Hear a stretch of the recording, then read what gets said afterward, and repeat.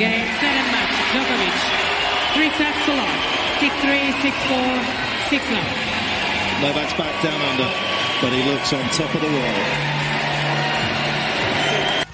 world. Novak Djokovic, his first appearance on Rod Laver Arena in some time, of course, being prevented from playing in the Australian Open last year due to vaccine requirements. I sort of sense he's endearing himself with the Australian public.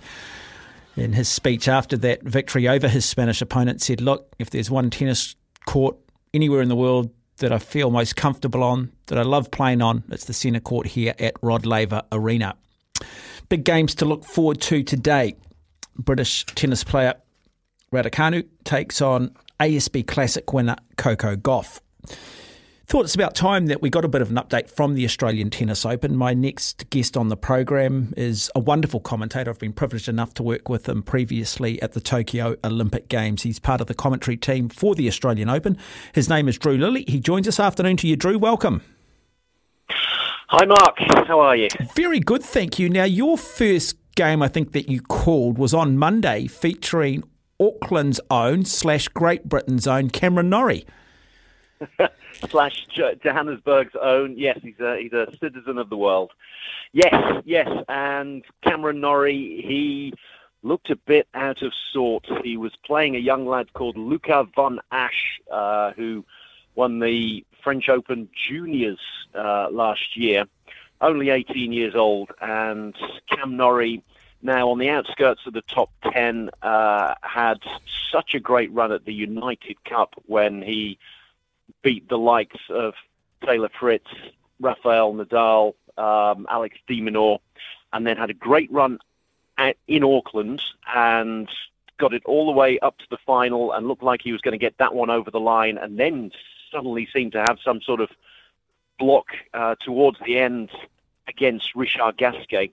And I think he might have had a little bit too much. Usually it's the Australian and New Zealand summer of tennis, and you like to peak at about the right time. He seems to have peaked a little bit too early, and he looked like he needed a rest. He was really out of sorts against someone who's got a similar playing style to him, and he struggled through. He got through in 3 sets, but it really wasn't his best tennis, and you could tell the fact that he was still playing in Auckland on the Saturday would have flown over on the Sunday, and the poor guy had to play in Melbourne on the Monday. So the good thing for him now, though, is that he got his first round match out of the way when the weather was nice. Tuesday, we had the heat rule in play. It was absolutely stinking hot in the afternoon, and they decided that there was no play on the outside courts. As soon as we got back on there, obviously, it being that hot, it meant that the storm was brewing, and then the heavens opened. All sorts of matches moved around here, there, and everywhere. So the good thing for Norrie is he's got his first match out of the way, and he can rest. While today there's a hugely busy schedule. I'm looking out of the window. Play hasn't started yet because it's 11 o'clock here. They're going to start on the show courts that have got roofs. But the outside courts, there's no way they can play for another hour or so because there's a lot of drizzle and the courts are wet. So it's actually good for Norrie that A, he's got through, and B, he can have a rest for a day or two. Yeah, it's interesting because in his next round he'll take on Constant Lestienne, who actually made the semi-finals at the ASB Classic and then withdrew. He was supposed to take on Richard Gasquet, and now there was a lot of criticism because people felt that here he was on the cusp of winning his first ATP title. But no, I want to rest up. I want to go to the Australian Open. Not many people have given Lestienne any real chance of getting past Norrie in this. And a lot of people felt that he had done the wrong thing. Do you know much about Lestienne, and what can Cam Norrie expect from him? It's strange because you think you come across these players every so often and you think, I haven't heard of him before. He must be an up-and-coming youngster like the guy that Cam Norrie played in the first round, Luca von Asch. And then you think, well, hang on, no, he isn't. He was born the guy's 30 years old. He's just never really managed to make his breakthrough. And then he worked really hard in the end of 2021 and then in particular 2022. Obviously, lots of people struggled during the pandemic. Where can you play? Who can you train with? That kind of thing. And he's never really been part of the the French setup. The French will pick players early on, very early on, like Gasquet. Gasquet was picked as a 12-year-old and put on the front of sports magazines saying he's the one who's going to be finally he's going to break our duck in terms of men winning a Grand Slam. And that duck is still going on. They haven't won one since the French Open 1983 in Yannick Noah.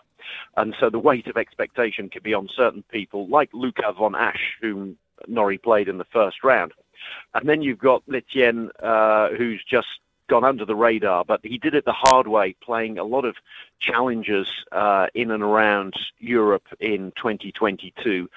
And you don't pick up a huge amount of points, but if you can get to finals, you can win them. You get 40 points here, 40 points there, and you can drag your way up in the rankings. And he's currently just outside the top 60, which is pretty much as high as he's ever been.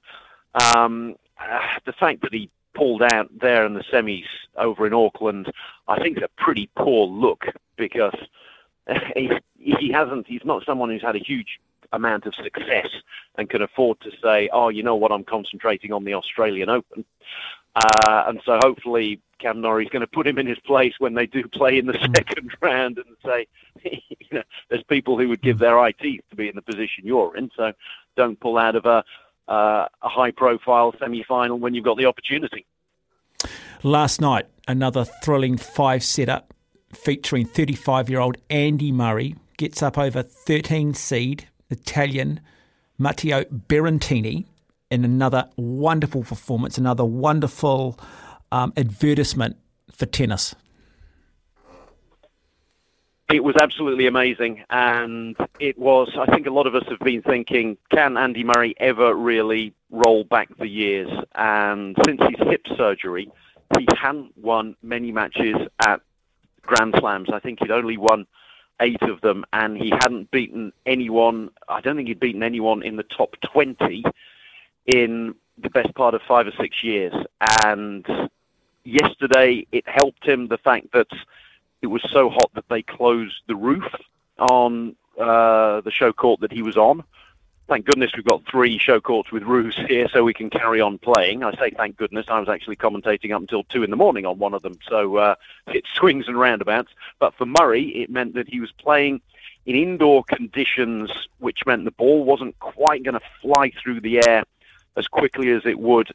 And that meant that Berrettini's big service wasn't quite the weapon it would be. And he caught Berrettini cold for a couple of sets, took a 2-set to love lead when Berrettini was still adapting to the conditions. And it's not that difficult to adapt, but Berrettini himself said, it's my own fault. Mentally, I wasn't there, and I was a bit troubled by the fact that the roof was closed. But it's my own fault. I should have just brushed that to one side and carried on. Berrettini then came back, and we got into a final set. And then it was genuine toe-to-toe, 2 really good players, 2 Grand Slam finalists in the case of Berrettini, winner in the case of Murray, going toe-to-toe. Berrettini had a match point at 5-4, I think it was, and fluffed the kind of backhand that you or I would have put away, Mark. It was as simple as that, and he's going to regret that for quite some time. But credit to Murray, it wasn't Berrettini losing it, it was him winning it, digging incredibly deep and rolling back the years. It's a cliche, and people have wanted him to roll back the years for the last 4 or 5 years. The guy's playing on a metal hip, for heaven's sake. And you think, well, there's no way he can really peak again. He's going to have a few wins here or there, but nothing too flashy. This was a flashy win. This was a genuine knocking out one of the contenders in the first round. It was an awful draw for both of them. Murray's got through, and now Murray can have a bit of a run, I'd say at least for the second week. Yeah, we saw Novak Djokovic get up, beating the Spanish opponent in straight sets, Rod Laver Arena. Is it fair to say that he is slowly endearing himself to the Australian public and the wider tennis public? I mean, very much in the Federer and Nadal era, you can't have 3 heroes. You can probably have 2 and a villain, and he's always sort of had that villain. He's always had that sort of villain tag. You've always got to pick a villain, and yes, particularly usually there's a hero and a villain, and then if you've got the right-handed hero, the left-handed hero, you've definitely got to have a villain. And then you've got the smooth, suave Roger Federer. Then you've got Rafael Nadal, who's a bit more quirky, doesn't express himself quite as well, speaks with quite a pronounced accent, but still speaks wonderful English, but not in a Federer kind of way. So you've got two people that you can really go for, two different types of heroes. So you really did need a villain, and for a number of years it was Djokovic, and then obviously what happened this time last year with his entry into Australia and then subsequent deportation. I think he's done things very cleverly this time around. So rather than coming into Sydney or Melbourne to begin with, he crept in almost by the back door via Adelaide, and I'm going to get in trouble with my in-laws who are from Adelaide there, but it is sort of creeping in the back door, and where you won't get such a harsh reception and you can pass under the radar. So he did that, played in Adelaide, played well, and then it was a big test yesterday coming out, but the crowd were very warm to him because they know he's an absolutely wonderful player, and let's be honest, he's won here 9 times. And you're going to endear yourself to the crowd over the decades if you're that good a player. And the tournament identifies with him. He identifies with the tournament. And the crowd were very warm to him yesterday on Rod Laver Arena. And then by the time he really hit his straps, third set, I think he only dropped about 4 or 5 points. He was absolutely untouchable. I know it's very early going. He got huge strapping on his thigh and had a little bit of a twinge or two when he was playing in Adelaide against Medvedev, most notably, and saying he got hamstring problems. But he's played through injuries before. He used to withdraw quite often when he was younger, 15 years ago at the start of his career, and that didn't give him a good reputation compared with Federer and Nadal. But he's got a lot more solid physically and that's a real understatement. And he's looked as good as anyone over the first 2 days. Yeah, look, I think he did a great job PR-wise too, playing that exhibition alongside of Nick Kyrgios on the Friday night prior to the tournament kicking off, where he showed his colourful, he showed his humorous side, and he almost humanised himself. That's right, yes. It was a very, very clever thing to do. Get yourself on the side of Australia's poster boy, and the fact that Kyrgios has said ever since Wimbledon last year when they met in the final, it's like Novak, I supported him this time last year when there was the deportation saga, and so we've been mates since then, and we'll go out to dinner at some point. I don't know whether they will. Big talk, easy to say, but it was a clever thing for Djokovic to do, and so it was the global poster boy for the tournament who's won it 9 times, and then the Australian poster boy. And unfortunately, they're having to take his face off the posters now with Kyrgios having withdrawn. Tennis commentator Drew Lilley is my guest. You're listening to SENZ. Okay, looking forward to the big matches today. I guess on the women's side, US Open winner, former US Open winner, Emma Raducanu of Great Britain taking on Coco Gauff, who was a finalist at the French Open. Coco Gauff endeared herself to the New Zealand public as she won the ASB Women's Classic. How do you see this one going? It's going to be very tough for Emma Raducanu. Coco Gauff, an absolutely wonderful player. I think she may have played a little bit too much tennis last year. She was playing on all fronts. She was playing singles, doubles, which also endears her to the public and to the real tennis aficionados who like to see people playing doubles as well. And she was playing in the World Tour final, singles and doubles, tried to get over for the Billie Jean King Cup finals as well. So she was going from the USA over to Europe. She was with, I don't know, about 12 hours off after a transatlantic flight. She was exhausted towards the end, and she really needed to take some time off and work on her forehand. It's the weakest part of her game, and it's obviously a very important part of your game. And she reckons she's worked on that and has done the necessary. And it's going to be a real test for her up against Emma Raducanu. Gauff looked brilliant in the first round, beating Katerina Siniakova, who is a very good player. Raducanu did well as well against Tamara Korpach of Germany, who maybe is a name that won't be that familiar to people, but she's a big hitter who can trouble players. So it was it was a US Open winner and then a US Open or a Grand Slam finalist coming up against one another. They're coming up against one another in the second round. It's almost unfair. My pick would be Coco Gauff, because I don't think Emma Raducanu is quite settled yet with a new coaching setup. She's gone through various different coaches. Dmitry Tursunov, the former player, was with her last year, and he moved away from her, saying that she's got too many voices going on. She's got too many different coaches, both the actual coach and then the strength and conditioning physios. She needs to get a settled team with Raducanu, and she reckons she's got that now. It's probably a little bit early for her.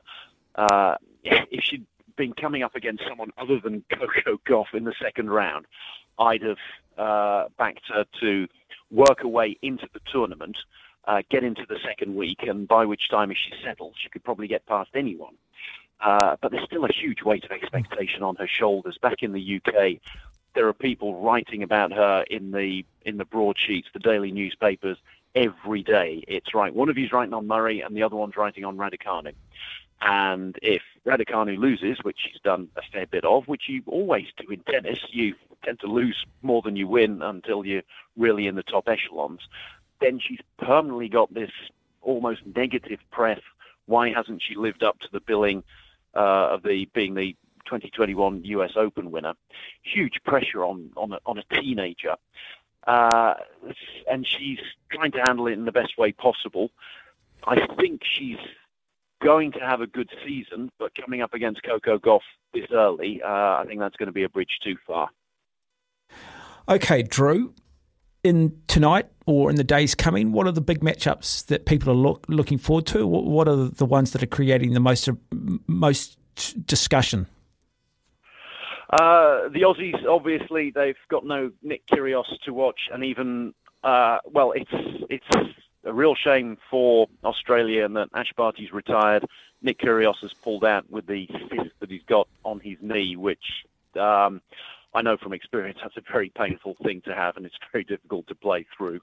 So that's fair enough. And then Ajla Tomljanovic pulling out as well. So the Aussies have got various people to throw their support behind. I was commentating on the Alexei Popyrin match last night, which went 5 sets and he got through. That was on John Cain Arena, which is a really good atmosphere under the roof. Alex de Minaur played beforehand as well, so all the hope now is being transferred onto de Minaur, but it's probably, looking around, it's maybe time to focus on the Americans. The Americans on the men's side probably haven't had such a good time of it since the 90s and maybe early 2000s. They seem to be coming into their own, and a lot of people's picks for the tournament will be American. Taylor Fritz for the men, and then Jessica Pegula for the women. Pegula in particular, she beat Iga Swiatek, the world number one and very much undisputed world number one.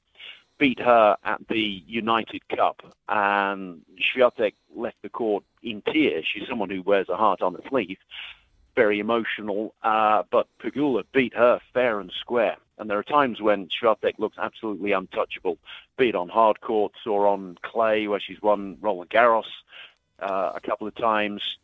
She's still very young, and you think, well, this woman's going to be untouchable for a decade. And Pegula has really raised her game, and she seems to be rounding into form just at the right time. They're in the same half of the draw as well, so it's very much a loaded top half of the draw, but Swiatek, Jessica Pegula, Coco Gauff in that half of the draw as well. Danielle Collins, another American who made the final last year, and even Bianca Andreescu, another Grand Slam winner who's had her own problems and been off court for quite some time, the Canadian. So that's a loaded top half of the draw on the women's. Then on the men's side, Taylor Fritz made his way into the top 10. He's been a great player with all the weapons for quite some time, but he just needed, again, to get himself settled. And people have asked me before, who's the new generation? Who are the young players who are going to come through? And to me, it's not the young players. It's players who are not necessarily that young, but have been playing for a while and then settle into their game, settle into it mentally, because tennis is such a mental game. Matteo Berrettini is going to be thinking about that match point that he had against Murray for days, weeks to come. You've got to be able to put that behind you as quickly as possible and learn to deal with defeat, learn to deal with the pressures of the media and what happens off court, as we were talking about with Emma Raducanu.